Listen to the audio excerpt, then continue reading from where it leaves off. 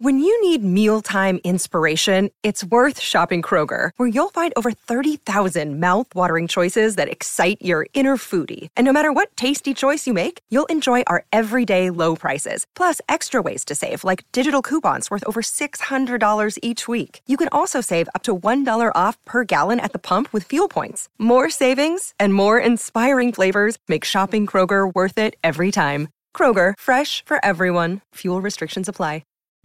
Hey everyone, welcome back to Latter Day Takes. Hope you all had a great weekend. Happy Monday. Hope you're gearing up for a great week coming with the 4th of July, Independence Day coming up this coming Sunday. So there's a lot of partying that'll be happening coming into the weekend, I'm sure. A lot of events going on, family stuff, things like that.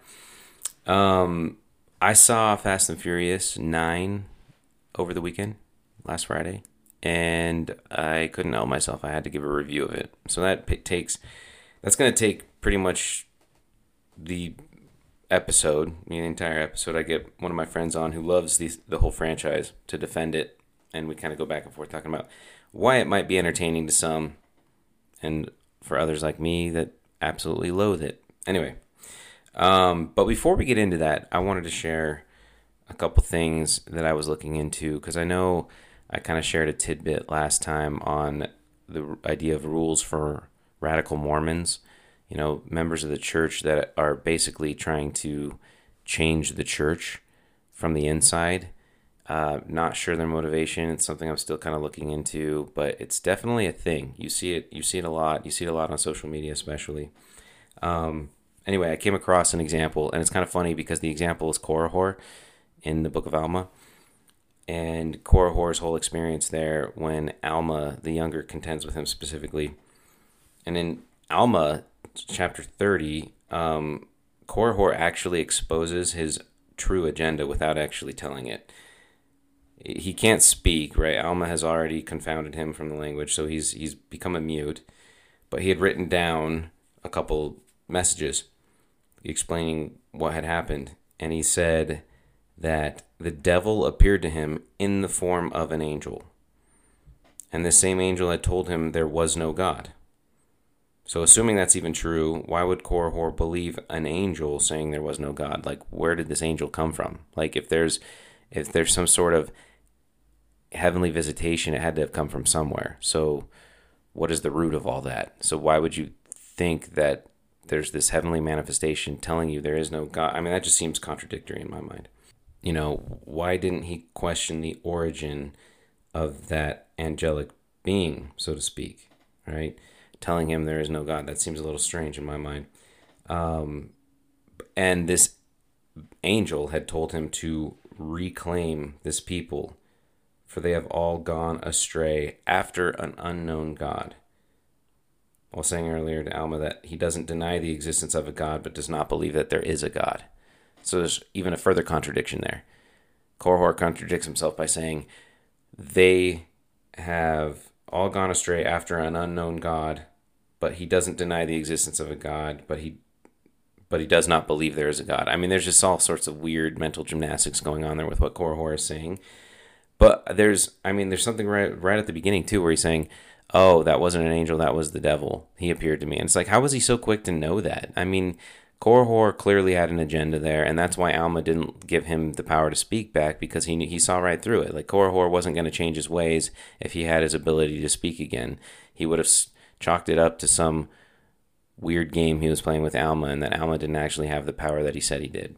And so that's why Korihor died in shame, essentially. But there is somewhat of a parallel here that I'm seeing, and the idea that Korihor took it upon himself to reclaim the people seems to be somewhat of kind of an approach of those radical Mormons.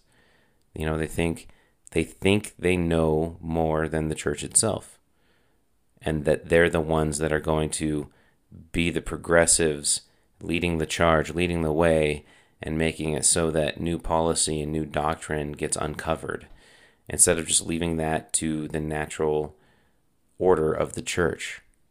I think Korihor was really trying to do the same thing there in some ways. He was trying to be that progressive figure.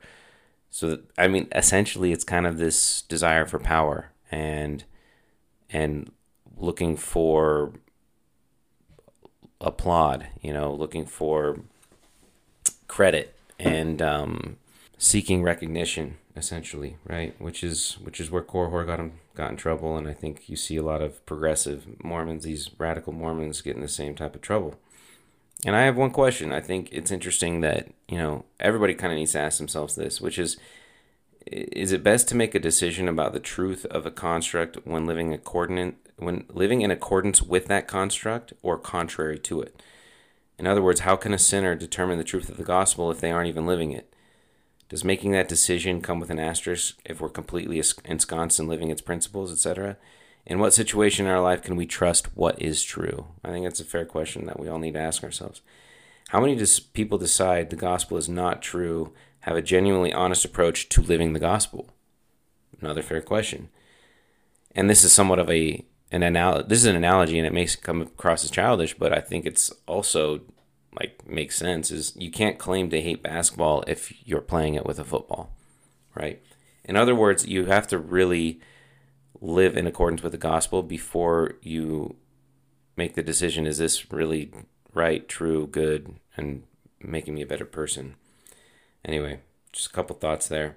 And a couple other things I wanted to share before we get into the meat of this episode, which is a disdain for the Fast and Furious. I know it seems totally random, but a couple things that came to me that I wanted to share. I saw this tweet over the weekend. It was actually just from Sunday, and it's this lady on Twitter. Her name is Jessica, and I only share that because Twitter's public domain, and so anybody can see this. And it says, really, really hate having to explain to my 7-year-old that she's not bad, in quotes, because of what a primary kid said to her for wearing a sleeveless dress to church today. Can we please just stop doing this? And there's a couple things here. I mean, first off, how do we know that instead of this being an issue of a holier-than-thou member of the church, some little kid, primary kid, saying something like that, it could have just been a mean girl. Because if there's anything I know about female fashion, it's that the meanest and most judgmental people within female fashion are females. There aren't a lot of guys there that go after kind of the fashion aspect of what women do. Now, don't get me wrong, there's a lot of idiot guys that say stupid things, but I don't think it's any secret that women are notoriously hard on each other when it comes to how other women dress. So it could have just been another girl in primary going after her for that. That's possible. We are talking about a primary child here for one. That is essentially the subject of this tweet. That is causing so much ire and grief. That is the genesis of this argument that Jessica is making on Twitter, which is crazy. She asks, can we stop doing this? I'm not sure what Jessica's attempting to stop here. Ignorant jerks? Because good luck with that. How about we draw from the Serenity Prayer to help answer Jessica's question, which is, give me the strength to accept the things I cannot change, but courage to change the things I can, and wisdom to know the difference. Those 3 tenets of the Serenity Prayer are so important when assessing a lot of situations like this, right? What is in Jessica's control here? Not the primary kid saying mean things to her, whether it was a boy or girl, whatever age. I don't know what the age this is. She just said primary kid. Her own daughter is 7, but we don't know the age of this other kid. But it's a primary kid, so at least 11 years old at the oldest. Jessica cannot control that child. She cannot control the kids or the parents of that kid either. And these parents may lack some real serious teachings here when it comes to being Christ-like. Let's acknowledge that part, right? That this kid should not have said that to her daughter. That's ridiculous. But let's see, what's another option here? Jessica is only in control of what she can teach her 7-year-old, which in this case is hopefully how to be more resilient when interacting with mean people, which, spoiler alert, and there's a lot of spoiler alerts in this episode, but not about the same thing, will likely happen her whole life. This is happening in Jessica's life all the time, so it's going to happen in her daughter's life, her 7-year-old's life. If you're trying to control an externality, not only will you exhaust yourself, you'll probably go crazy in the process. And that's something that if you're able to embrace and acknowledge, then life does get a little bit easier when you try and stop controlling the actions and thoughts of others. All right. Now that I've gotten that off my chest, now that I'm off my soapbox, we'll go ahead and start this episode. But like I said, I hope you're having a happy Monday.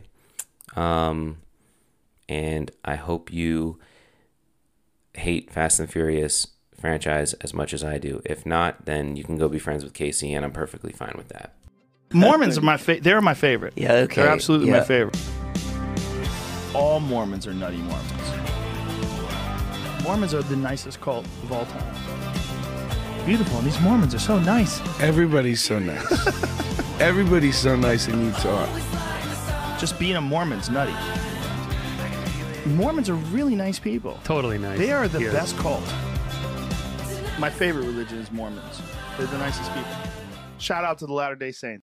All right, so this last weekend on Friday, I did end up seeing Fast and Furious 9, somewhat reluctantly, but whatever, it happened. And I gotta warn you that I'm gonna give a review, and there's going to be some spoilers. Just want to put that out there.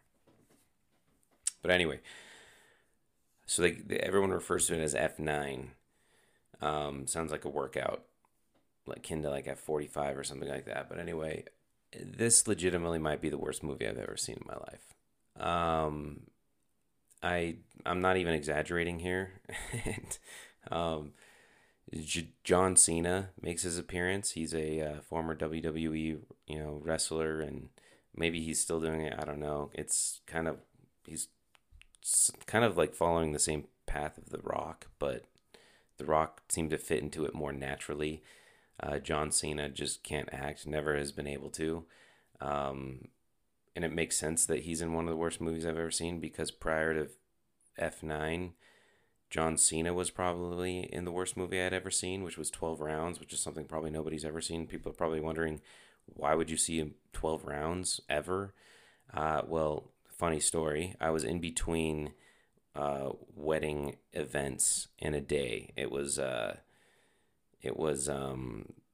like between the wedding luncheon and the reception, and I was far away from home, and I didn't know a lot of people, so I was like, well, I'll just go see a movie to kill time. I went to go see 12 Rounds, and it was so bad. I remember specifically a scene where John Cena, it's his girlfriend. He's a detective, and his girlfriend gets kidnapped, and so he has to like find clues around town on how to find her. And he's with his buddy, and they're looking around at like some crossroads intersection in some neighborhood, and they see something spray painted, and they're like, "Oh, what is that? Like that doesn't look natural." And so like John Cena sees it, and he's like, "Those aren't dates, those are coordinates." And his friend's like, "How did you know that?" And as he's going back to the car, he's like, "Ninth grade geometry, brother," or something. And you're just like, bad writing aside, it was just so ridiculously terrible. Anyway, sorry, that was a tangent, but there's probably going to be a few of those. But it looks like John Cena is going to be a franchise regular. I bring on my buddy Casey because he loves the franchise. We talk a little bit more about that, and I get his thoughts kind of on what he thinks about Cena entering the franchise. But as soon as John Cena was basically in the movie, I actually turned to my girlfriend, who I was there at the movie with. We got free tickets, for the record. I did not take her to see the movie because I wanted to go see it, or she wanted to go see it. It was somebody had rented out the theater. It was a fun time, but my gosh, was that movie terrible. And I told her, I said, he's going to turn at the end and join forces, right? He's got to. Like, he's somewhere in there with Vinny and the gang. It's going to be John Cena, Vinny, and the gang doing their thing. And yeah, that's basically what happened. Like I said, there were going to be spoilers here. Tyrese Gibson almost dies like 17 times, but it's okay because he even realizes that, and it becomes a funny side plot in the movie apparently, where he thinks he might actually be invincible. And in all honesty, that's the most self-aware part of the movie in a movie franchise that they threw self-awareness out the window ever since they cast Vin Diesel as the lead, quite frankly. So, like I said, I did get a free ticket. which is why I felt remotely comfortable taking time to address this Hollywood atrocity. This film didn't even give it 20 minutes before it had cars making it across a chasm between two islands that couldn't have been less than 500 yards, with this flimsy bridge kind of connecting the two. Yet somehow, with zero structural support on one side of a bridge, a car is still able to use this wooden flimsy bridge as leverage to make it across. I don't want to go into how this movie defies physics, which is a generous way of putting it, quite frankly, because I don't have 7 hours on this podcast episode. And here's the thing. The collapsed bridge wasn't even the craziest part of that scene. Vinny's own car somehow managed to latch onto the broken end after it had already collapsed and use it to fling himself to the other island, like catapult himself somehow. And get this, that's not even the craziest part of that scene. The craziest part of the scene is when the franchise, aka John Cena, seemingly goes full bore off the cliff and gets grabbed by a passing jet that happens to have the world's strongest magnet and is able to attract his car right at the very same time the car jumps off the cliff. The most impressive part of that plan might be the incredible timing the car and the jet had. They must have planned for all sorts of shenanigans leading up to that point. Side note, who's flying that jet? It had to have been Maverick from Top Gun. There's no question, right? Only he could pull something like that off, I feel like. But anyway, as I said, bad acting aside, this movie not only throws out all self-awareness, physical limitations only exist if they don't get in the way of the storyline. And honestly, that's probably the number one rule of the entire franchise. Don't let scientific impossibilities or improbabilities, if you're staunch saying that science never says anything's impossible, get in the way of a good story.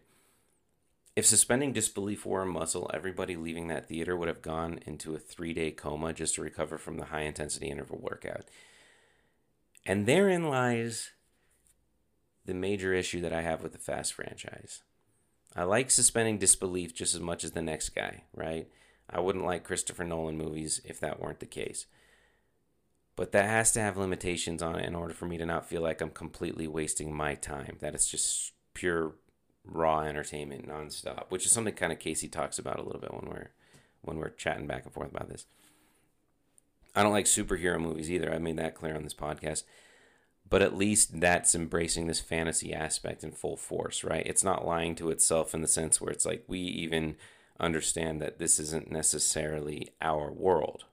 And that's something that the Fast franchise doesn't do. They have the benefits of being in this world, but by also playing by their own rules. And even though I hate it, I can't fault them for grifting millions from a crowd that apparently doesn't question anything. Like, 'cause seriously, that's what it is. Like, they're just getting away with murder, essentially, on the big screen. These people just come to be entertained. So I guess it really comes down to the spectrum of entertainment. And the Fast franchise falls way outside of my own spectrum of entertainment. So there's not much more I can talk about in that regard. And from there, we're going to go into a conversation with Casey. And once again, there are spoilers, so get ready for that. But yeah, it's one hell of a movie, and it's a good conversation I have with my boy Casey. Dad, what's going on? Daddy's got to go to work.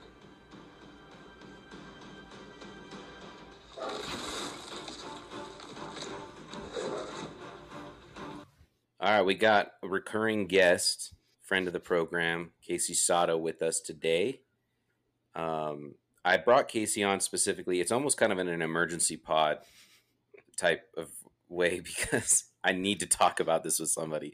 And I can't talk about it with somebody that loathes it as much as I do.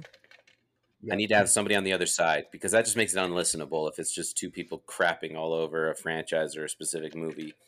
And in some ways, I really just have to dissect this and I have to understand it better. I saw Fast and the Furious 9 on Friday. You saw it the night before. Yep. You love this franchise so much. Our friend John, who's been on the pod before as well, loves it so much. Yeah. And I absolutely despise it. I know you do. Pretty much the whole franchise.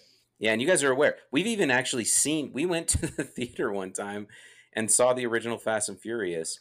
I can't remember what the occasion was. I was in town from Texas while I was living out there at the time, and us three went to the movie. I think it was like the 15th anniversary of the. That must have been it. Yeah, that sounds right. Yeah, they were showing it in theaters. Which, here's the thing, like, there was some nostalgia with that, so that's kind of why I was like I kind of liked going, and especially, obviously, I love being with you guys, so it wasn't a hard decision to make anyway. But seeing Fast and Furious was like going back into middle school and being like, oh yeah, like this. I remember watching this as a kid, and there were some things I liked about it as a kid, and I understood that. But then there's just, I don't know, somewhere in there it got lost. And here's another thing too. Fast and Furious 2, as bad as it is, and I think for those that love the franchise, I actually don't like the second one, from what I understand.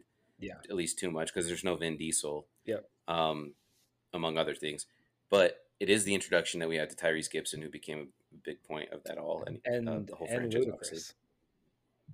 Oh, that's right. He's got a tiny part, but he is in it. Yep. Yeah, or smaller part, not tiny, but it's smaller. Yep.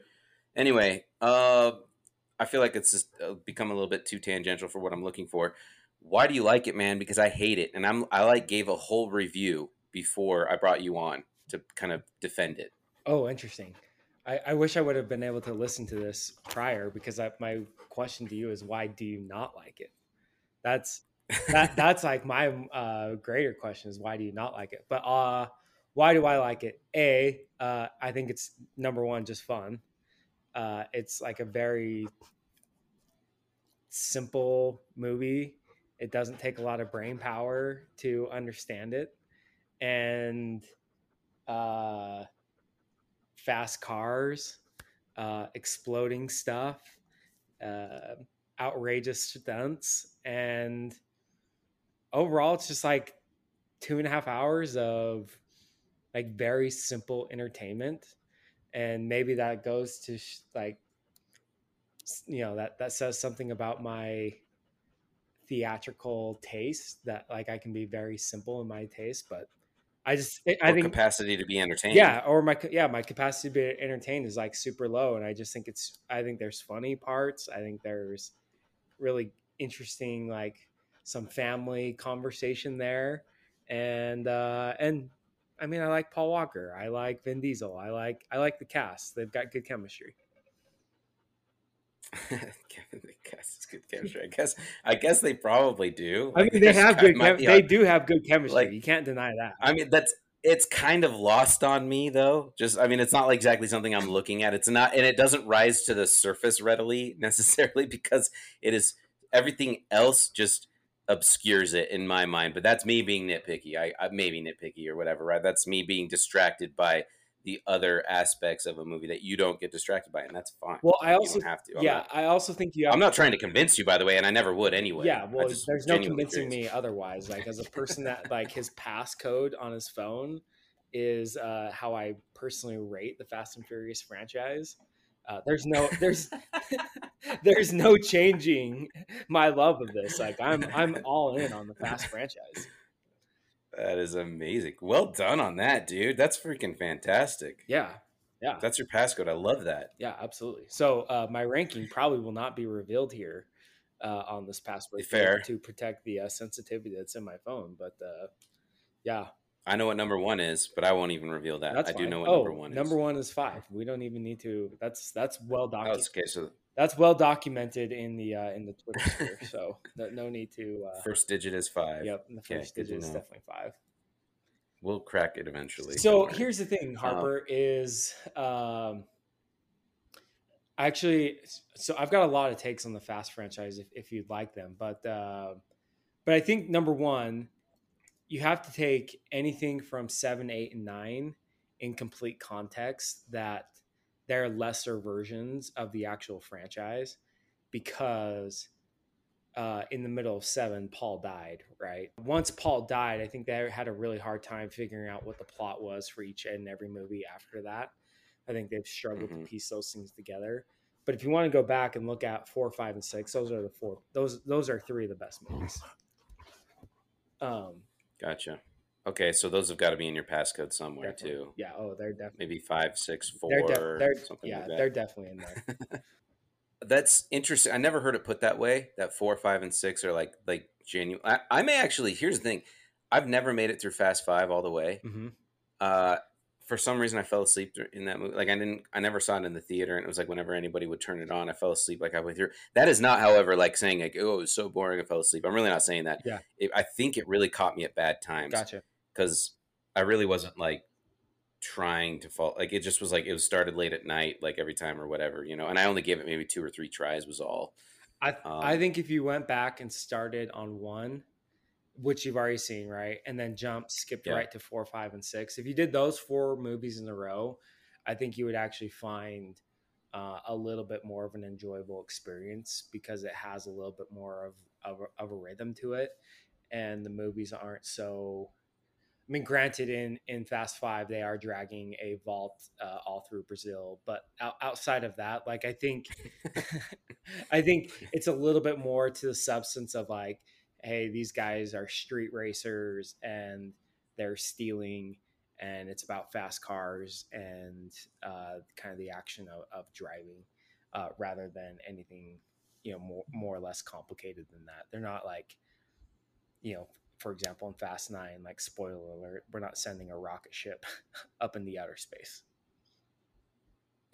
Yeah, so don't worry. I warned everybody of spoiler alerts because I went off on all that. I kind of went into a lot of detail specifically about like the first 25 minutes of the movie. And so yeah, we make it to space in Fast 9, which is just it's absurd, incredible. Yeah, yeah, it's absurd, and it's quite the franchise in terms of like, hey, they're gonna see how ridiculous they can be. But also, I think one thing to note, they are winking at it in 9. Like they don't hide it, right? They do definitely acknowledge that everything they're doing is utterly ridiculous. And Frank is Frank getting ticked at this conversation? Yeah, Frank is. Is he a big Fast and Furious fan? He doesn't like your slander that's being spoken for Fast 9. I don't blame him. Frank, I think I actually really respect Frank. So any of opinions he have they're always welcome on the podcast. I like it. Okay. But I was just saying though, like, so they wink at it in 8. I don't even remember if I saw 8. Wasn't Statham, was it? That was Statham, yeah. Oh, that was Statham. Well, that was Statham and Charlize Theron. Gotcha. Okay, maybe I did miss that one because Statham was he also in 7? Yes. So if you like me to go through the historical context of all the newer ones, 4 is the reboot where they get Paul Walker and Vin Diesel and they get the whole kind of franchise going back again. Mm-hmm. 5 is when it becomes a little bit like the Italian Job, and they bring together all these like former castmates and put together a team, and they are based in Brazil. And that's also the introduction to The Rock, which The Rock has a nice little addition to the movies there because he just adds like a little bit of like comedy. He adds a little bit of some. I actually did like The Rock in it. I really did, and I just like The Rock, and I also hate Vin Diesel, which might be the genesis of my hate. I think that might be Fast also movies, the genesis of it. If you don't like Vin Diesel, then you're probably not going to like the Fast franchise. Yeah. 6, they jump to London, and that's where they have like the 40-mile runway with the plane, which is pretty ridiculous. Oh yeah, somebody broke it down like that plane, like with the time and everything. They put like they actually like mapped it out and said for as long as it took and for how fast they were going, that runway had to have been 40 miles. Yeah. yeah. I remember hearing about that. So then 7 is when they start to introduce some additional, let's call them B+ level superstars or actors into the mix, and that's when they add Jason Statham, who I liked, and no joke, found myself in 7. I was actually cheering for Statham when he was fighting Vin Diesel. Interesting. Not openly, but I was kind of like I actually like Jason Statham. I really do. Jason Statham to me is a highly entertaining actor. We've seen his most recent movie together. Absolutely. And then 8 is when they bring in Charlize Theron, and then who, by the way, like credit to her for not only coming back within the franchise, but also reviving the best version of the pumpkin pie haircutted freak I've Yeah. seen since Dumb and Dumber. Yeah, that is that was a quality haircut. I mean, This Charlize sucks. so beautiful that I think she can really pull off anything. That's like Yeah, the fundamentals of it. yeah, for sure. But I still don't know if she beat Lloyd Christmas. I'm not sure. She probably doesn't beat Not Lloyd, sure. but she at least pulls it off. Yeah, yeah, she does pull it off. I agree. She is very beautiful.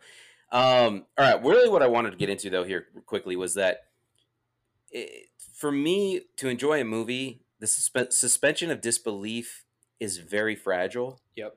and so because you have to have it to enjoy almost any movie, Correct. right? There can be nonfiction movies where it's like, hey, like pretty much everything is true in this story, but even then, there's a lot of creative liberties that get taken generally in those cases, even. But for in general, like Christopher Nolan, for example, that's somebody that I've mentioned. Mm-hmm. I love pretty much all his movies. Yep. I thought he went a little bit overboard with the last one with Tenet, because that was just not only, it's not me being prideful and being like, oh, so over my head. I felt like, you know what, let's not go full Nolan every time. And this was like Nolan turned up to 11, where it was just like so many layers to it. I don't doubt that Nolan had a good breakdown. Like he and his brother probably mapped it out pretty well about like how Tenet really was, like how it all makes sense. Mhm. I don't doubt that. Mm-hmm. But let's not lose the average viewer and all that. And I very much am an average viewer when it comes to Nolan movies. I happen to love Interstellar.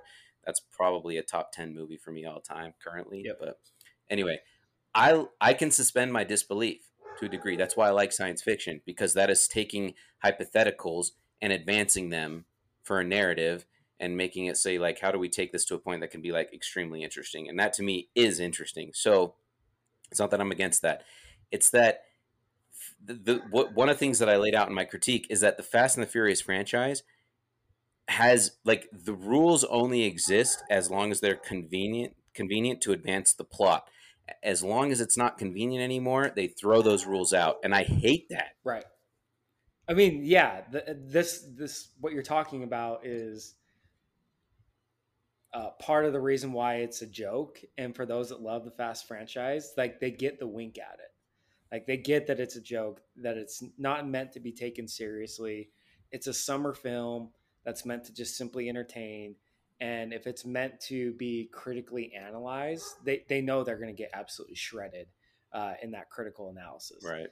So if you're going to a movie theater to have some sense of realism or something that mimics real life or some alternative theory of life, you're just not going to get it out of the Fast franchise. What you No, are not a chance. like what you are going to get is something that's just meant to be entertaining.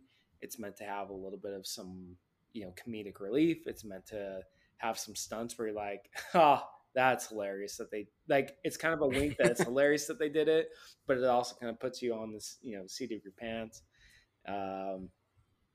So, I mean, I understand that it's not that, like, the director is saying, I'm going to treat the audience like they're stupid. No, Like, I know that. Like, and I know that, but in some senses, it's I don't know. It's like so cheap yep. that it's not even insulting anymore. Like, I don't. It's because, like you say, they're winking at it, and it's like the director's in on the same joke that the audience is in on, and so, like, let's all enjoy this together. And it's kind of like the only thing that I can really say that is kind of like at the end of the day, it's like, you know what? Props to them for finding something there, because not just anyone can pull that off. Yeah. As a franchise. Yep. They basically said, we're just here to provide a release, entertainment. Like, nobody's ever taking this seriously. Nobody. There isn't a single person that goes to a movie and say it. Like, as soon as you start critically analyzing Fast and Furious, you've lost. You've lost. You have. Exactly. Like, it's stupid. Like, it's pointless. Like, Yep. And so for them to be able to pull that off, where it's just saying, like, hey, like, this is essentially a cartoon, but with real people. Yeah. I guess props, right? I just hope we don't see more of that, because to me, it's like, I don't know. It's kind of a waste of entertainment in my mind, but that's me. That's personal, right? And it's obviously not for you and John. Obviously. Well, we're obviously going to continue to see more and more movies like this, right? Because, I mean, look at John Wick. Like, John Wick is one of the most successful franchises out there. and none of that is based out of any, you know, reality. any reality. No, it's true. And I actually haven't seen any of those movies all the way through. I saw a lot of the first one, but I get it. I mean, John Wick is essentially cut from the same cloth as like Taken, where it's like nobody is gonna beat Liam Neeson. Like it's the ultimate like badass that you're getting a release because it's like you get to live vicariously through Liam Neeson and how he fights, and he's undefeated even when it looks like he's defeated. You know he's still undefeated. John Wick is very similar. It's like we have entered into this era where there's like not only will the protagonist prevail, he will like excel and thrive and just make people look stupid in the process. Yeah. Well, I mean, the movies always have. There's definitely he or she. By the way, sorry, I don't mean to. Yeah, for sure. Mean to say all protagonists are he. There's definitely this segment of the Hollywood industry where movies are just meant to be entertaining, right? So go back to like any movie, not any movie, but a lot of movies that Arnold Schwarzenegger did, or I'm drawing a blank. Sylvester Stallone. Yeah, Sylvester Stallone, right? Like any of their movies is a little bit ridiculous when you go back and actually... Yeah, the Expendables, all that stuff. Yeah, so like these movies are never going to go away. And currently right now, Fast and Furious is just kind of the staple franchise that has cornered this area of the market and has really owned it for the past decade. I guess... So as you're saying this, and you're right, you're absolutely right on that, and it's hard to fault them for that. It's like, you know what, you found a cash cow, own it, milk it. I mean, it's the same thing with like the Terminator franchise, right? The Terminator franchise, how many, installments of that one is there, and are they great movies? Like, no, they're not. But did they make a shit ton of money? Absolutely. Yeah. So, and that's where we're at. I mean, I guess. I'm waiting. For me, it's all gonna climax when they actually have Dom Toretto, Vin Diesel, riding an actual rocket, and where he's able, like, while he's on the rocket, he's able to like position it in a way where it goes away from the original target, and at the last second, he's able to jump off, and somewhere in there, he either has a parachute strapped to his back, or I mean, I feel like a car has to come into play there. Like somehow a car is able to catch him going so fast, but with like a padded something or other. I don't know, but that's got to happen. I mean, you saw multiple versions of that in Fast 9 already, didn't you? Right? Basically. I mean, there was a rocket that was sent up into space, and it was a Pontiac Ferrero just flying around in space, and somehow it had thrusters on it. So. You're basically you noticed that right away. The thrusters. Yeah, you're basically at the most. Like, wow, they thought of everything. Yeah, you're basically at the most ridiculous level of the franchise you can possibly get at this point. But what I was gonna say to you is, you should go back. I'll send you the links tonight so that you can link them in the podcast episode. But if you thank you, if you want an entertaining perspective of why the Fast franchise is great. Bill Simmons and Adam Carolla broke down Fast 4, 5, and 6, and they're 3 of the funniest podcasts I've ever listened to. And it does a really good job of explaining why the Fast franchise is great for those that like it. And one of the best comparisons that was mentioned in that film or in those podcasts is that the Fast and Furious franchise is like a Twinkie. When you're in the mood for a Twinkie or some type of horrible, like whatever type of like silly pastry or dessert you're searching for, that's the only thing that's going to quench that hunger. Okay. It's not meant to be the nicest pastry. It's not meant to be a high-end cheesecake or a high-end, it's not meant to be that. It's a freaking Twinkie. And it's a dollar store dessert. Exactly. If you go into it like that, then sometimes those dollar store desserts. And sometimes that Twinkie is exactly what you need. It's exactly what you need, and it hits the freaking spot. That is a great analogy. Like, it's a great analogy. Send me those links. Yeah, I'll send you. Yeah, send me those links. There's no question I will listen to those. That sounds like a fantastic. There's just times, and we all admit it, that A McDonald's double cheeseburger just hits the spot. Is it the best? Is it the best dinner? No question. It's awful. It's not a great dinner. but like sometimes it just hits the spot. It's definitely not Ruth's Chris. You're not wrong. Yeah, you're absolutely not wrong. Yeah, no, I agree. So if you go into it with that perspective, and you just want to be purely entertained, the Fast franchise will entertain the hell out of you. All right, last thoughts then. As we're closing out here, John Cena. What do you think about his introduction into the franchise? How do you feel about that? I was fine with it. John Cena is just like any other WWE character. He's a C-level actor, and except The Rock being the exception to the WWE character you're talking about. I mean, yeah, The Rock really is like he is coming to his own in a way where it's like this guy's actually like legit. Sorry, anyway, that's my tangent on The Rock. I do really like The Rock. Anyway, sorry, John Cena.